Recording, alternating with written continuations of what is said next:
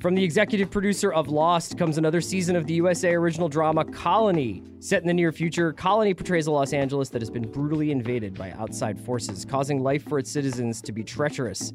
Thus, Will and Kate Bowman, played by Josh Holloway and Sarah Wayne Callies, must fight to keep their families safe, but nothing can prepare them for what is to come. Don't miss the new season of Colony, premiering Thursday, January 12th at 10, 9 Central, only on USA.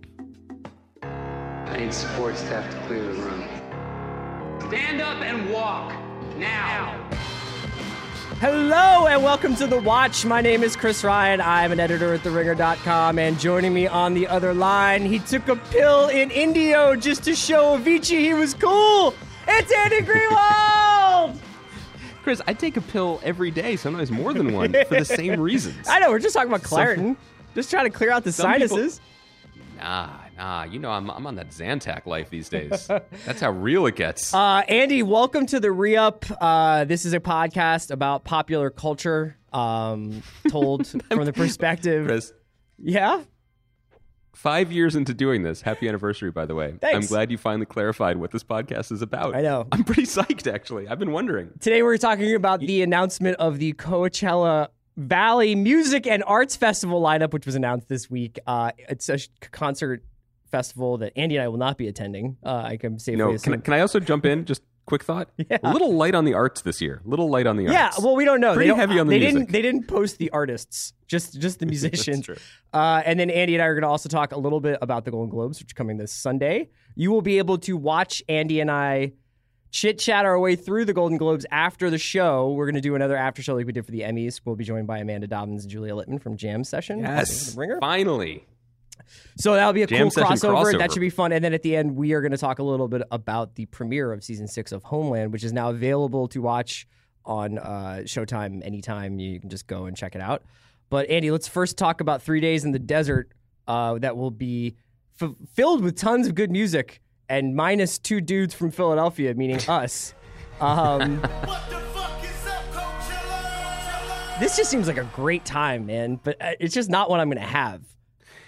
Yeah, I mean, well, first we could talk about this two ways. We could be, the dispassionate arbiters of critical cultural opinion that we are, or we could just do like a hot 10 minutes on all the reasons we're not going. No, I haven't. Or what it would have taken. Well, here's for us what I want to do with you. I thought maybe we could do the Coachella draft. So basically, we're going to go through this. You're looking at the listing. I'm looking at the listing. We're going to do you pick, I pick, 5 each. And we're gonna put together our best lineup here. So I'm gonna give you. I was not prepared for that. I know, but you do groundlings and stuff like that, right? Like you're into two improv. Questions. I did sketch, the superior comedy. You know that you attended the shows. It's true. Anyway, listen. Can I make a quick overview note about this? I love it when you come in macro and just set the scene. I want to set the scene for you. Okay, imagine a 108-degree day in a dust bowl. Yeah. Okay? No. The most striking thing, there were two really striking things about this lineup to me. One is that it's very top-heavy. It's very exciting at the top of the ticket. Like, the headliners are amazing. And it was kind of nice to see that they could still swing really big, relatively young acts. Because, for a couple of years running, they seem to be leaning pretty heavily on the nostalgia factor with Guns N' Roses and like AC/DC had a big slot, right? Yeah. And when they went all in on with Old Cella with Desert Trip, I wondered if that sort of split their booking process or something to a degree. So I was impressed by that. But two, the other thing that I was really struck by, and I don't think this is just because I'm an extremely old person who has no interest in going to the desert. It's very, very, very, very electronica heavy on the bottom of the ticket. This is what the kid. Yeah, it's definitely. Friends of Molly will enjoy this. Yeah, which honestly is just smart booking for two reasons. One, because I have to imagine some of these dudes are a little bit cheaper than paying for like full bands to fly out and set up. But two, that's kind of what you want to listen to if you're going to be on drugs in a field, right? I mean, I don't know. I'm not speaking. I'm not using I statements here, but yeah. Is that a correct assumption? I think so. I mean, I don't know about that. As far as the fee that it would cost, like I'm not sure. Does like say who's like a big dance act on this thing? Or not even a big one. But don't put me on the spot, you bastard. Well, I'm just saying, like, how much can Guided by Voices ask for anymore? Yeah, well, that's not. I think they asked for a cooler of Coors, and got that. Okay, so let's go through this. Who's your number one draft pick? You want me to go first? Like Yeah. the best act here on the whole list? Not Like, necessarily the what am I best. The booking? one that you're saying, if I was going to go out into the middle of the California desert and I was going to spend 3 days there, or even just a day there, because we're just saying 10 artists, who's the person that you most want to see? Can I ask for? I like to like kind of tinker with the rules a little bit of these very straightforward exercises. Sure. I don't know. This is the 1 year where I would say this, I think, but like the three headliners, Radiohead, Beyonce, and Kendrick Lamar, have to go 1, 2, 3 in the draft. This is a very clear cut year. I would so can see we that. make them so let's just make those you pick Radiohead, I pick Beyonce, you pick Kendrick. So no, let's just make them the RST, L, N, and E of this Wheel of Fortune game. Like Okay. they're already on the board. Okay. So we get to pick people After deeper down. Yes. Yeah. Okay. So what would your first pick be aside from the headliners? Oof, damn. See, the problem is you probably have an amazing pick here. I don't. I'm just going to be listen. This is the re-up, right? This is a It's very podcast about loose. pop culture. Apparently, it's looser. So obviously, my 5 picks are all going to be Hans Zimmer. No, I'm going to pick. I just like to vibe on cinematic mellotron. I'm going to pick New Order, Chris. Okay. I would knew go you to were a gonna pick desert that. Yeah. at sunset to pick New Order. Now, in my fantasy world, or at least in my drug-induced haze, Peter Hook is still a member of New Order, so those high bass lines are still roaring out through the desert night. Yeah. But that's who I pick first. Yeah. I knew you were going to pick that. I am going to go Future for my next one, just because I think that the Future greatest hits set or whatever is just it's kind of like all killer, no filler, and I would really enjoy seeing that. So we have Radiohead, Beyonce, Kendrick off the board. Then we go New Order, Future. Who's your next one? Right now, in January of the year 2017, in the fading fortnight of American democracy, I'm going to pick Schoolboy Q. Okay. Because I'm looking at this, and there are many people that I would like to see, but I really, really like Schoolboy Q's last album, and I would be actively excited to see him, especially in an enormous field. I feel like that would be... I have no way of knowing if he puts on a good show or not, because there's some rappers who do and some rappers who don't, but I like that idea. I'm going to go King Gizzard and the Lizard Wizard, because I've never heard of them, and I don't even know what that is. But Kevin O'Connor, one of our basketball writers, was just like ecstatic that King Gizzard and the Lizard Wizard were playing. And I was like, all right, man. So I just want to be a part of that. I want to be part of that King Gizzard lifestyle. That's the same reason my next pick is Taco Cat, because I like both those things. Is that a real thing here? Yeah, go real deep into the tiny font. It gets weird down there. Okay, King Gizzard and Taco Cat. I'm going to go with Father John Misty, because maybe he'll say something insane. Ugh. And also, I just love his music. Pass. Okay. I'm no longer attending your festival. I'm going to go with the XX. Okay. Because I am really feeling the new music from them. I've heard wonderful things about their concerts when they are in intimate venues. This is the super opposite of intimate that. venue. It's the opposite of that. With but like I'm somebody curious, who did but like a that's guest also... star appearance on Modern Family, like suffering from dehydration. Exactly. Yeah. With Cam from Modern Family just, like, vomiting Zima on my Converse. Yeah. It's really a dream. No, but I also picked New Order, and I sort of contradicted the very first thing I said on this podcast, which I've definitely never done before, just to be like, I want to see something more recent, something new, something that I'm actually excited to hear live. Okay, I would go with here. I've been listening to them a lot recently, so I know that this is not the most inspired pick, but while they're still kicking, I'm going to go Guided by Voices. I was wondering if you were going to do it before I did. A couple of things here. Guided by Voices have some really good songs. Yeah, you mean almost all of the good songs Yeah. they have. Yes. And the other thing is, no matter who Bob Pollard is playing with currently as Guided by Voices, they know how to play those songs really, really quickly and play a lot of them in a relatively short amount of time. Okay, I one think more that would be a for lot of fun. one more for you, one more for me, and we'll move on. One more for me. For similar reasons, I'm going to pick DJ Shadow. Interesting. Now, only because I'm trying to I'm looking through this, and I'm going to be honest with you, Chris. There are a lot of things here that I don't know what they are. I assume that deep into Sunday, when Twin Peaks takes the stage, it will literally be a screening of season 2 episodes of the series, so we can all get caught up on what Wyndham Earle was up to before the show returns. There's a band called Preoccupations that's playing. That's fine, but they're not getting me to the desert.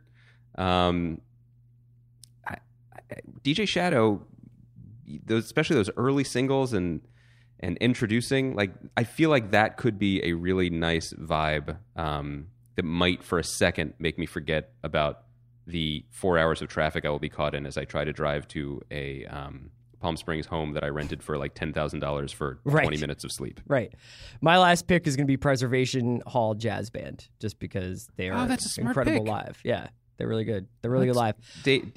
I love doing a podcast with you, David Simon. I really appreciate it. Jazz is one of America's great inventions. It's true, Lizard Wizard. And here's the thing: looking at this,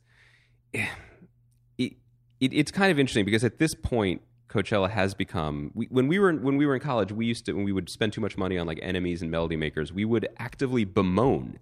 We were young men then, but we still could bemoan the fact that there wasn't a festival culture in this country the way there was in the UK with Glastonbury and Tea in the Park and Reading. And we would look at these lineups and we would just die. We just could not believe all of these bands would be playing together because it seemed so impossible, from American indie bands and Britpop bands and hip-hop acts. So we have reached that point where Coachella is just going to pack people in almost regardless of who's playing. It's the phenomenon. And we are now at an age where we are out on the phenomenon. But I feel like this year, more than other years, it's wildly top heavy, and that people are really just betting on getting people into this field from 10 a.m. until 4 p.m. when all the other acts play, based on the fact that it's Coachella. Do you agree with that? I think it's kind of an yes. interesting lineup. It's an interesting test case. Yeah. So that's going down in April, but a much closer event on our horizon is the Golden Globes. Welcome to the Golden Globe Awards. This is the best of all award shows because this is all the biggest stars from television and movies and music. It's a really fun party atmosphere. Can we stop all the talking? Because right now, you people are coming off like real buttholes, okay? I remember when the Golden Globes were just a joke, and I think that they are still regarded with a degree of cynicism within Hollywood. I mean, you would know better than I am now that you're part of the skull and crossbones society that is Hollywood. But I think that there's a degree of cynicism about it. That being said, it is often the most fun award shows that we get to see on a big, mass television audience gets to see. I think there are some other fun ones like Independent Spirit or whatever, but this is one where people get lit and make some mistakes and make some jokes, and it's going to be kind of interesting to see what's happening with a lot of the people who are going to win awards. This will be a lot of their biggest public platform since the election, and I do think that will be interesting. Jimmy Fallon has talked about how Donald Trump is fair game, so I do think it's sort of a weird Hollywood reunion after the election that we haven't gotten a chance to see yet, and so that's one reason to watch because I know that most people are very interested to hear what Casey Affleck has to say about the election. Or not, but actually the Golden Globes do set a little bit of a tone for how things are going to play out over the next month or so for the Oscars. So that's why we're kind of talking about it. We just got done kind of talking about a couple of movies earlier in the week. We talked about La La Land and 20th Century Women, which are both Oscar contenders and are both in various forms nominated for Golden Globes. Do you want to say anything about the Globes big picture before we start looking at some of the nominees here? Yeah, I think that's well said. I think that in light of what you're saying, I think the choice of Jimmy Fallon as a host is disappointing. But even politics aside, I think it's particularly disappointing because one of the reasons the Golden Globes are low-key the best award show is that they are the craziest. They are the strangest. They are the ones people take the least seriously, even though they still take them pretty seriously. But most importantly, they are the drunkest by far. People actually do get lit up at those tables. And it's been nice the last few years. I mean, the Ricky Gervais thing wasn't not my cup of tea, but when Amy Poehler and Tina Fey were co-hosting, because they are so funny, and you kind of want to be watching them on a TV show anyway, particularly one where they're interacting with drunk celebrities. So I sort of wish they had hired someone more more fun, to do this. I mean, he's fun. Believe me, he is capital letter fun. I mean, there'll be a lot of like inflatable fat suits and flip cup and stuff, but I kind of wish there was a different kind of humor at the top of it. When you say a different kind of humor, that, do you wish it was Corden or do you wish it was like Eddie Murphy? Well, don't we always wish it was Eddie Murphy? No, I mean, I wish it was a little more. I wish it was Chappelle. I mean, if we're being honest, but I wish it was someone a little more cutting, a little more able to take the air out of the room rather than pump more into it. Yeah. Particularly at this, in the context of what you're saying, is this is like the Hollywood Club meeting again for the first time after the election. There's sometimes a little bit of a cognitive dissonance between like what people expect. See, like I hear people be like, "Man, if we were really real, like the ghost of Bill Hicks would host this award show." And it's just like, do you really want that? Do you really want somebody who's just like, all you shit eaters out here? Like I want somebody who's basically like, this is a carnival. I am the circus master or the ringmaster or whatever. I'm not looking forward to Fallon, but that's neither here nor there. I think that there will be a lot of comedy just in terms of who's in attendance and who could win. And I also think actually, and this is worth mentioning, one of the things we've said over the last couple of weeks is just how, even though La La Land has actually been sort of anointed the front runner, it's a very flat race. I don't think that anybody or any two movies have sort of separated themselves as are you team this or team that, and these are the two favorites. And because of that, something weird is going to happen this night that makes people sort of be like, I don't know what's going to happen.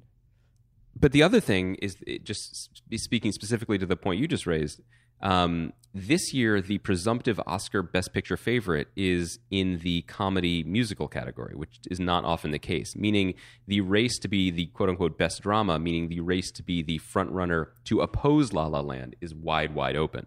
And this show will do a lot to determine which movie that'll be, specifically whether it will be Manchester by the Sea or be Moonlight. But the other thing to remember going into the Golden Globes is that it's very much a bifurcated evening. Like the movie side of it is completely about Oscar campaigning, Oscar jockeying, Oscar positioning, what this means going into the Oscars. In this sense, it's almost like a primary election. Yeah. The TV side is pure lulz. The TV side is hilarious and funny and crazy. The Golden Globes air when they air in January, and they tend to favor shows that either premiered last summer or premiered in the fall. They like to get out in front of the Emmys and set the tone for the whole year and critical understanding of what's going to be in contention next year. They are also, it's important to remember, run by and voted on by a shadowy cabal of easily manipulated international weirdos. Yeah. Now, I don't say that as a criticism, because honestly, groupthink can be very, very dull. Groupthink, if you look at like critics' best of lists, like the Uproxx list I contributed to, the top 5 were exactly what you would expect, because when you take people who think about this stuff for a living and scratch their chins, like it's generally going to be what you think it's going to be. When you ask your weirdest friends, or if you do a critics poll and you only invite like Armand White and Richard Brody to participate, you're going to get some surprises. If you had money on one person being mentioned in the first 2 shows of our year, would it have been Richard Brody if I'd asked you for that money in September? Yeah. Well, first of all, I just won a bet. I had a side bet going.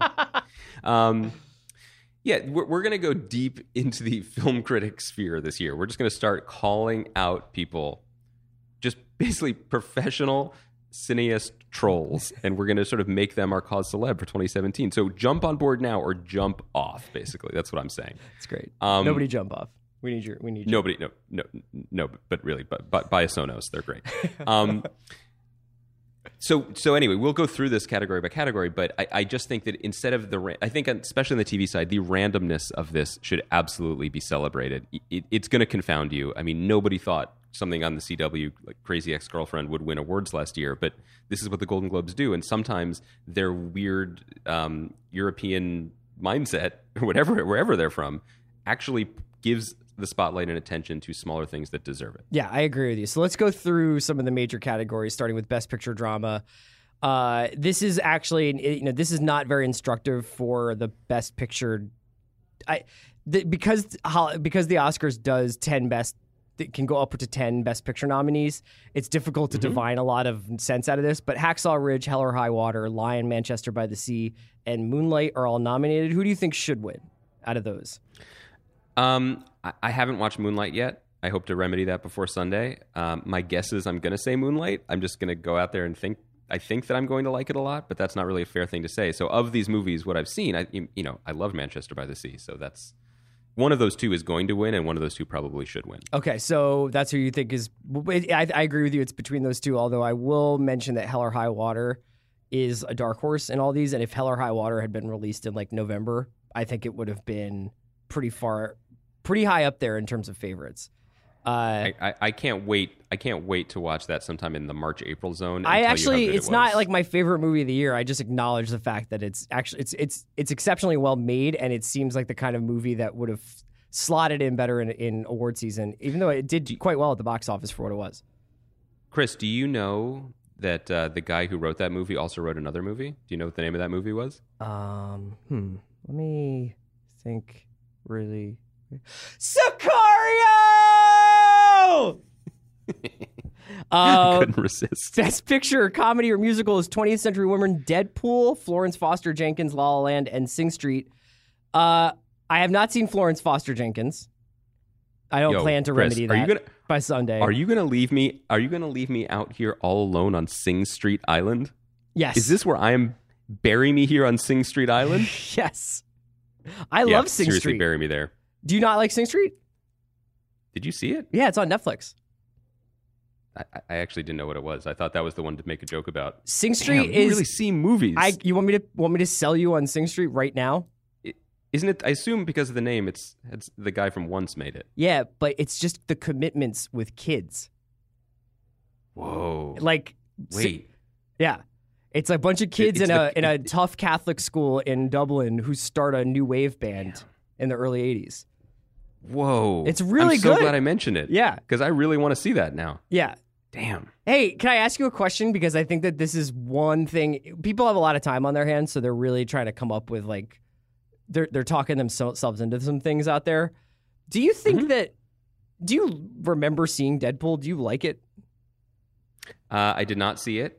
Oh, okay. Literally every person on every flight I took during After the Thrones was watching it. So I definitely, quote, saw it, end quote. And I'm fine with that.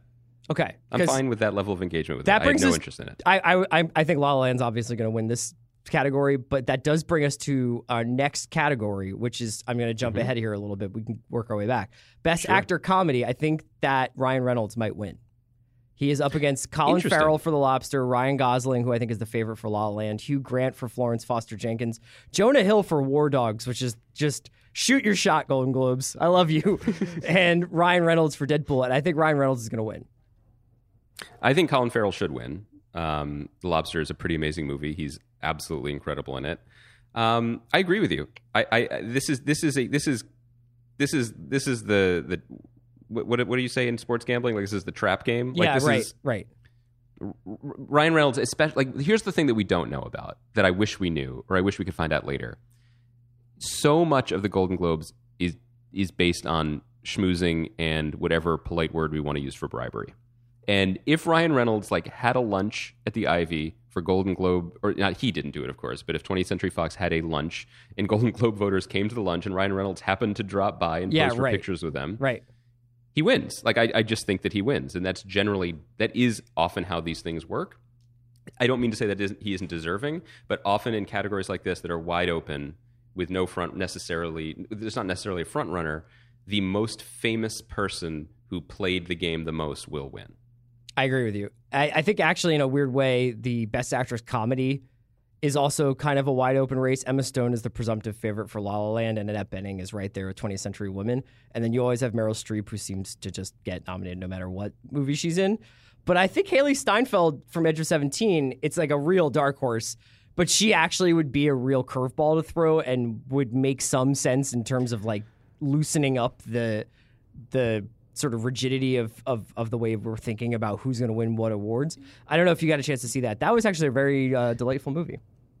I have the screener. I look forward to seeing it. James L. Brooks produced it. Yes. Which made me. That's how I heard about it. He talked about it on the Maron podcast. He was excited about working with this new filmmaker. Emma Stone is going to win this. Yeah. She is the Oscar favorite as well. And one other thing that the Golden Globes love to do is they love to get their hands on the new queen first. Yes. You know, it happened with Brie Larson. It happened anytime there is a young actress who is on the cusp, who is about to be anointed, Jennifer Lawrence as well, the Globes love to basically give her first platform, to maybe even get the better speech, which sometimes happens. They want to put the tiara on her head, give her the flowers, and give her the mic. So it's going to be Emma Stone, which, by the way, 1,000% deserved.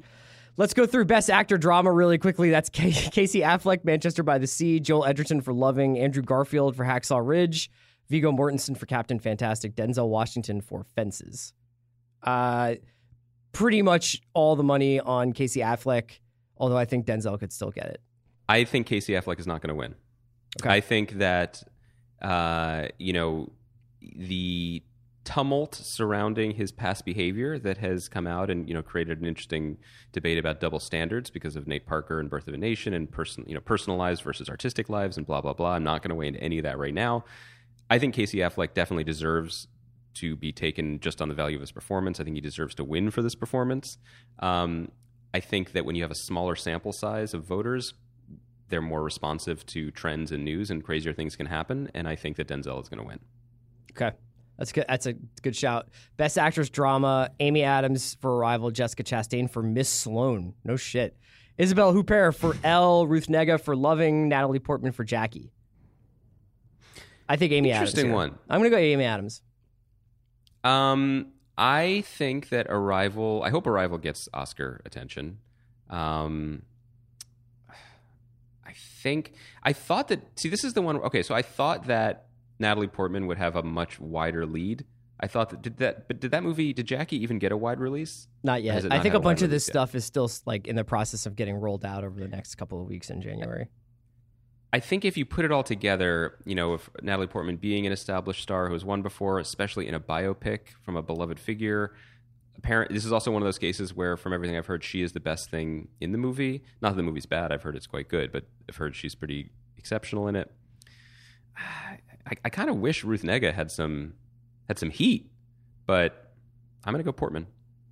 Okay. I think Amy Adams. Let's scoot down to television categories, and then we can move on to Homeland. Yes. For Best TV Series Drama, they got The Crown, Game of Thrones, Stranger Things, This Is Us, Westworld. I'm going to say This Is Us. Not should win, but I think could win. I'm gonna certainly agree with you.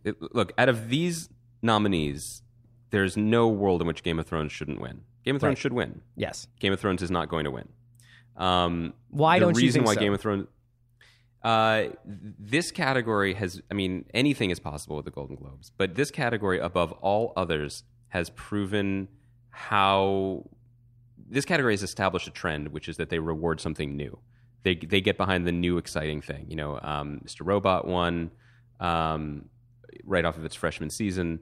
The Affair won, which is crazy. The Golden Globes got behind Breaking Bad before the Emmys did. That's right. So I think that weirdly, Game of Thrones is almost the underdog in this category. I think it comes down to. I was about to say Stranger Things and This Is Us. I think The Crown has an outside set too, because to remember, we don't know the age of these Golden Globe voters. Right. So The Crown is incredibly popular among a very specific set of viewers, and apparently it's done quite well. I don't think either of us have watched it. I think that I would have put Stranger Things as the slight favorite, but to say This Is Us wins, first of all, the Golden Globes are on NBC. I'm not saying anything untoward is happening, but I'm definitely saying NBC made the stars of this show available to the Golden Globe voters, and they've done a very good job of putting forward the narrative. It's not like putting forward the narrative like it's fake news, but This Is Us and NBC have done a good job of being like the network television sensation. Every once in a while, a show comes along, yada yada, and I just think that more people. I think just like more people have seen This Is Us than Stranger Things, man. Right? I think it's a very smart call, and I also think that this could be the beginning of what is going to be an enormous groundswell of support for This Is Us to get nominated for Best Drama Series at the Emmys next year, solely because of what it represents. Yes. Because I think last year was the first year where there wasn't a nominee from network television; it was all cable television. So I think this is fascinating to me, and I think you've called it potentially correctly. Okay, I'm going to ask you a series of quick questions here to get through the rest of the TV stuff so we can move on. For best TV series, comedy, or musical, it's Atlanta, Blackish, Mozart in the Jungle, Transparent, and Veep. Does Atlanta win? This is such a money category, by the way. Like this, look at this category. Except for Mozart in the Jungle, which in fucking Bizarro World won last year. Yeah. It's really amazing. Okay, here are the reasons why Atlanta. I'll just very quickly. Atlanta should win. You and I both think it was the best show on TV, full stop, in 2016. It fits the criteria we were discussing before. It is the new hot thing, and people should, the Golden Globes would rally to get behind it. I don't think it's going to win. I don't think it's going to win because if you look at where these shows come from, there are 2 Amazon shows on this list. Amazon has more money than anyone else who makes television as a company. And I'm not saying they bought Mozart in the Jungle's award last year. I'm just saying they definitely made sure everyone in the voting body had access to Gael Garcia Bernal's beautiful face. Yes. So maybe Transparent wins. Maybe Mozart in the Jungle wins. I would be thrilled if Atlanta wins. I have a wrinkle for that. In the same way that you're kind of like, I wonder which Amazon show is going to win there. I think Night Manager might win Best TV Miniseries.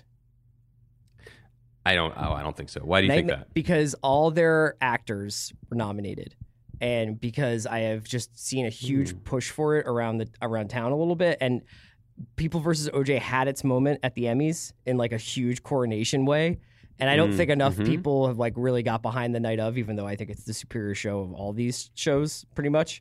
But I just have a feeling like The Night Manager is exactly the thing you're talking about with The Crown, where we don't really know who's voting on these things or why.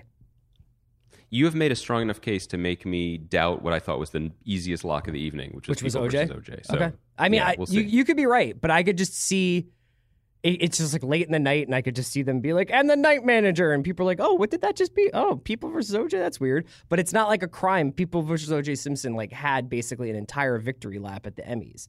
So I just think it could happen. Are there any other awards you wanted to talk about before we move on? Yeah, in terms of what I was talking about, which is Amazon's outsized presence at these awards, keep an eye on Billy Bob Thornton winning Best Actor in a Television Series Drama for Goliath. Okay. I think stranger things have definitely happened, even though I think Rami deserves it for Mr. Robot. Best Actress in a Television Series Drama is really interesting. Is this going to be the one where Claire Foy wins for The Crown? Is that where The Crown gets its gold, or is it? See, I think this is going to be the category where they anoint someone. So it's either Claire Foy for The Crown or Catriona Ball for Outlander. I kind of feel that coming. I have a weird. I think Winona could win. Winona definitely could win because we were actually, by mentioning that, you are bringing us back to one of the other key tenets of the Globes, which is they love celebrity and they love to celebrate celebrity and they love to see celebrity come back. Mel Gibson is nominated. Mel Gibson's movie is nominated. Winona Ryder. Not that they did the same thing, by the way. Love you, Winona, forever. But letting her, even though she probably doesn't deserve this award, very strong chance she could win. All right, man. And just so people know, just to remind you, we are going to be doing a live show on Sunday night from the Ringer Studios. We'll be broadcasting on Facebook Live. After the Golden Globes, our post show will be joined by Amanda Dobbins and Julia Littman from Jam Session and The Ringer to kind of go over the winners and losers of the night. Should be a lot of fun, so please tune in for that. We'll set out some social media messaging to remind you. This is the best part. This is one of the best feelings when we're doing this podcast is those moments where you realize that TV is back. Like TV will go away for a couple of weeks, like obviously over the holidays, a lot of shows go into hiatus for the winter break or whatever. And I think we got out of obviously last year was almost impossible to make a good top 10 because there was so much stuff competing. You could make a top 30. Like you were saying on Monday, you participated in the Seppenwall poll and you wound up having a really excellent all new shows list too. So it's been obviously where I forgot half of them. We're really surfing the wave, but it was really cool. All of a sudden, like a day or two ago, I was just like, man, there's a lot of stuff to watch. This is awesome. And there's a lot of stuff coming out. We've got, obviously, the OA. We'll keep talking about that. We've got Homeland, which is back, which I know we've derided, but we'll give a fair shot.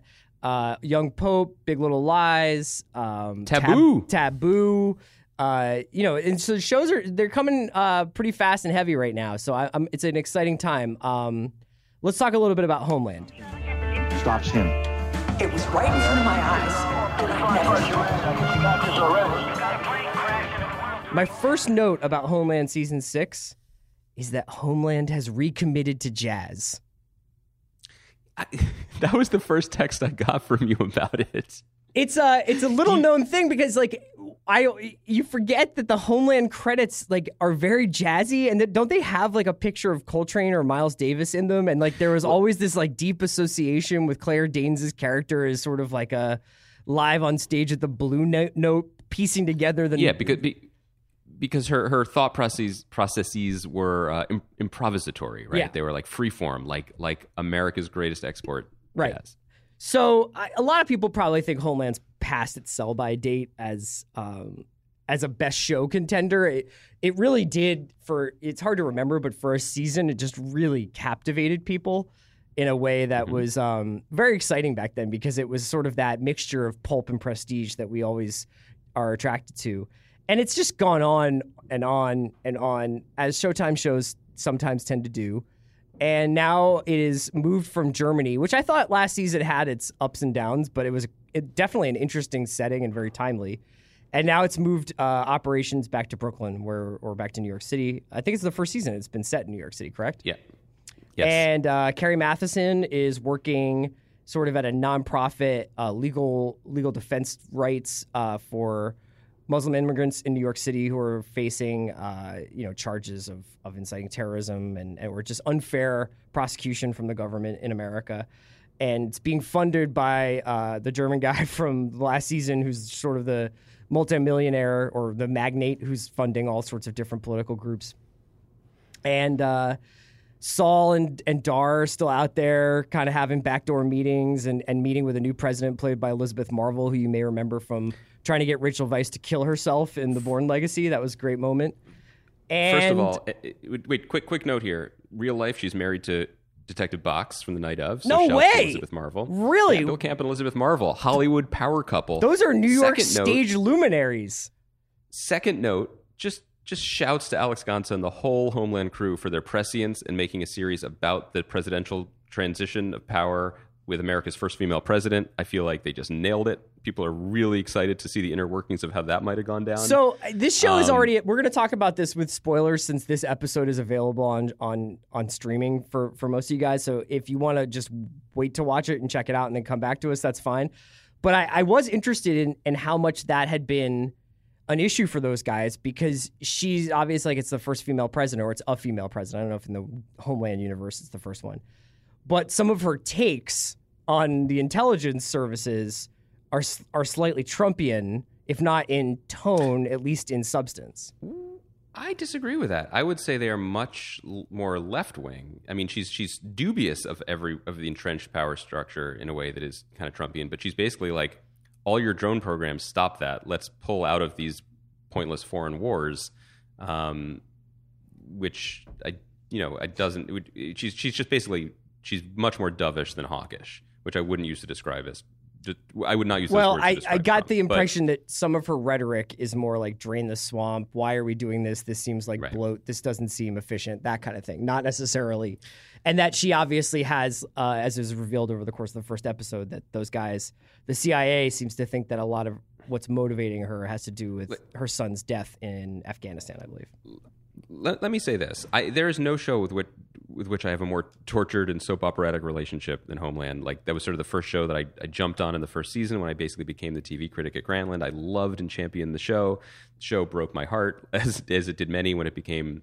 It just had some rough seasons, as everybody knows. It broke Damian I think Lewis's we both neck. were. Yeah, it broke his neck. Broke the Washington Wizards. Yeah. It brought, there were a lot of issues back then, but that was essentially a completely different show, and it has, to my total surprise, I think at this point, absolutely successfully reinvented itself. And while I liked aspects of last season, I think we were high on it in the beginning, and then a little bit less so as the season went on. This season premiere is the best episode of Homeland since season 2, unequivocally. I thought it was surprisingly solid, surprisingly good.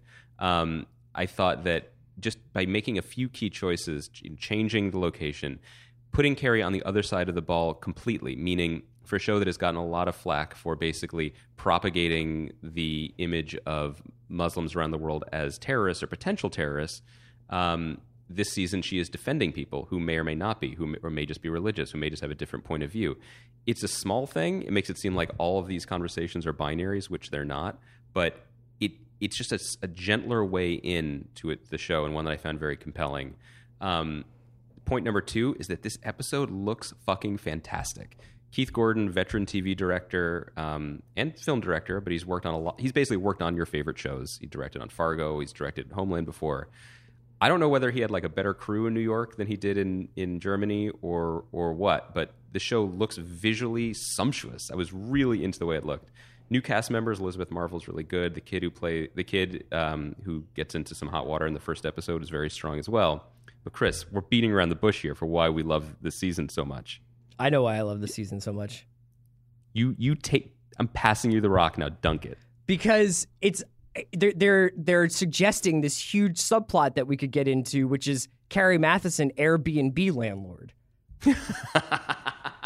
So Carrie Mathison apparently has a duplex in Brooklyn, lovely place, sure, but is basically a slumlord when it comes to the sublet that she has downstairs, because she's like, oh yeah, the stove is on the fritz, just use the microwave. That's not like a solution that's not like what you do with things that you need to heat up all the time. Maybe some of you don't want to use microwaves. I'd love to see the comments on Carrie Mathison's Airbnb profile. Yeah, she seemed like a really good landlord, except for when she was up at all nights listening to like Ornette Coleman and putting yarn all over her living room. The clanking of empty bottles of Pinot Grigio raining down on each other from upstairs kept me and my family up all night. She was constantly having her daughter taken out of her possession and put back into her possession.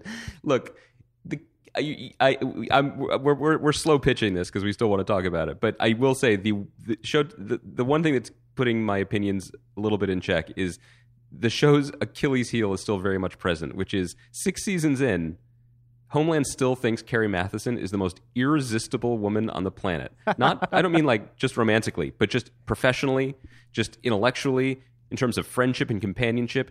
Everybody wants to be in love with her, including the show. And it's just like, yo, we've watched the tapes. Yeah. Like the DVR is swollen with evidence of her being super bad at her job and crazy. And still Otto jets in from Germany and is like, have dinner with me tonight, Carrie. There's no woman in the world. Even if you like randomly like got set up on a blind date with Carrie Mathison, or even found her on Tinder or whatever the deal was, and you were like, oh, it's cool. Okay, Carrie Mathison. Feels like that name rings a bell. I'm just gonna Google her really quick. Google it. And it's like, oh yeah, her boyfriend, the father of her child, was hung in Iran. That's crazy. And then also she was like somewhat responsible for the CIA building being blown to pieces. And her baby daddy is the biggest traitor in the history of the United fucking States. But by all means, rent out your basement right, room. My dude. But Carrie doesn't have to look too far for love, because as we sort of watched over the season 5, Homeland started, steering into this idea of Carrie and Quinn, her assassin paramour, having there was a shipping deal going on there. But that came to a screeching halt when Quinn got poisoned in Germany with some sarin type thing. Yo, not just poison in Germany, on live international television. Yeah, and then, now, correct me if I'm wrong, but wasn't it like they get to the hospital and Quinn is sedated because he's got poison inside of him, and the doctors are like, yeah, you can't wake him up because he'll die. And Carrie's like, cool, but I gotta ask him a question. Hit him with that adrenaline. Is that what happened, or am I making that up? Yeah, and they're like, Quinn would have been cool with it, and they wake Quinn up and he looks at her, and then he straight up vomits blood over everyone. No, and it's essentially like black. dies. It's like black oil. It's like just straight up. It's just straight up Deepwater Horizon juice. And he's this is some X-Files season 5 shit coming out of his body, and he doesn't give her any information. And then so we're like, I think it's like suggested at the end of the season that he is no longer with us. But that not completely sold on that. And then obviously... No, but the bigger thing here is that Rupert Friend is back in the cast basically auditioning for My Left Foot, which more power to him. But the thing the central flaw of the show is still the same, which is that in the beginning, and this whole the whole Peter Quinn thing is compelling. He's really having a good time being in a terrible state. He's a good actor. I'm totally psyched about it. I love visits to illicit Brooklyn shooting parlors. It's just brings me back. You know what I mean? But the biggest thing is this. The first scene, she goes to visit him. We're told that she's been visiting him in the hospital every day. And his reaction to her is, get away from me right now. And she's like, you don't mean that. And the show is like, he doesn't mean that. Yeah, he totally But guess means what? that. Everyone in the audience is like, yo, he means that. It's also worth pointing out means that it's like they set it up as if Quinn is just like having this like dark, existential crisis, but is in fact cashing his veterans checks to go get laid in a flop house and smoke ice. It's just like he's not actually, it's not the problem isn't life. The problem is Carrie. It really is. But the show will never know that. But we've turned negative. I actually really enjoyed the episode. And I can't believe I'm saying this, but I'm psyched to see more. Yeah, I really am. It's a it just different works show. much better when it's an ensemble show and when they are playing a bunch of different perspectives outside of Carrie's. If it's shot through Carrie's perspective, you're just forced to confront the ridiculousness of this character too often. But Saul remains really interesting. And like you said, like there's just enough things going on in the show. And I think that they've just pared it down and like excised all the fat. And now it's just professional at what it does. It's good at being Homeland. Yeah, you said this, I think. It's best case scenario Homeland. That's right. All right, Andy. So Sunday night, Golden Globes, live after the show.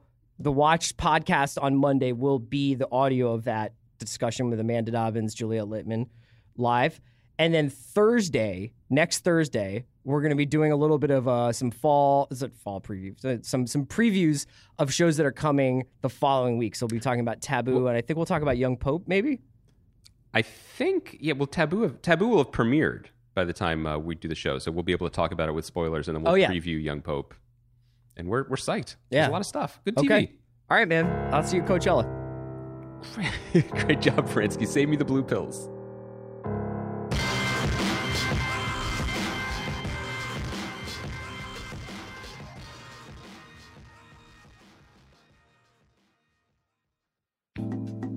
Thanks again to Colony for sponsoring us today. USA Network's original drama Colony is back for a second season. From the executive producer of Lost, Carlton Cuse, Colony centers on a family who must fight to survive in a world that has been invaded by outside forces, but nothing can prepare them for what is to come.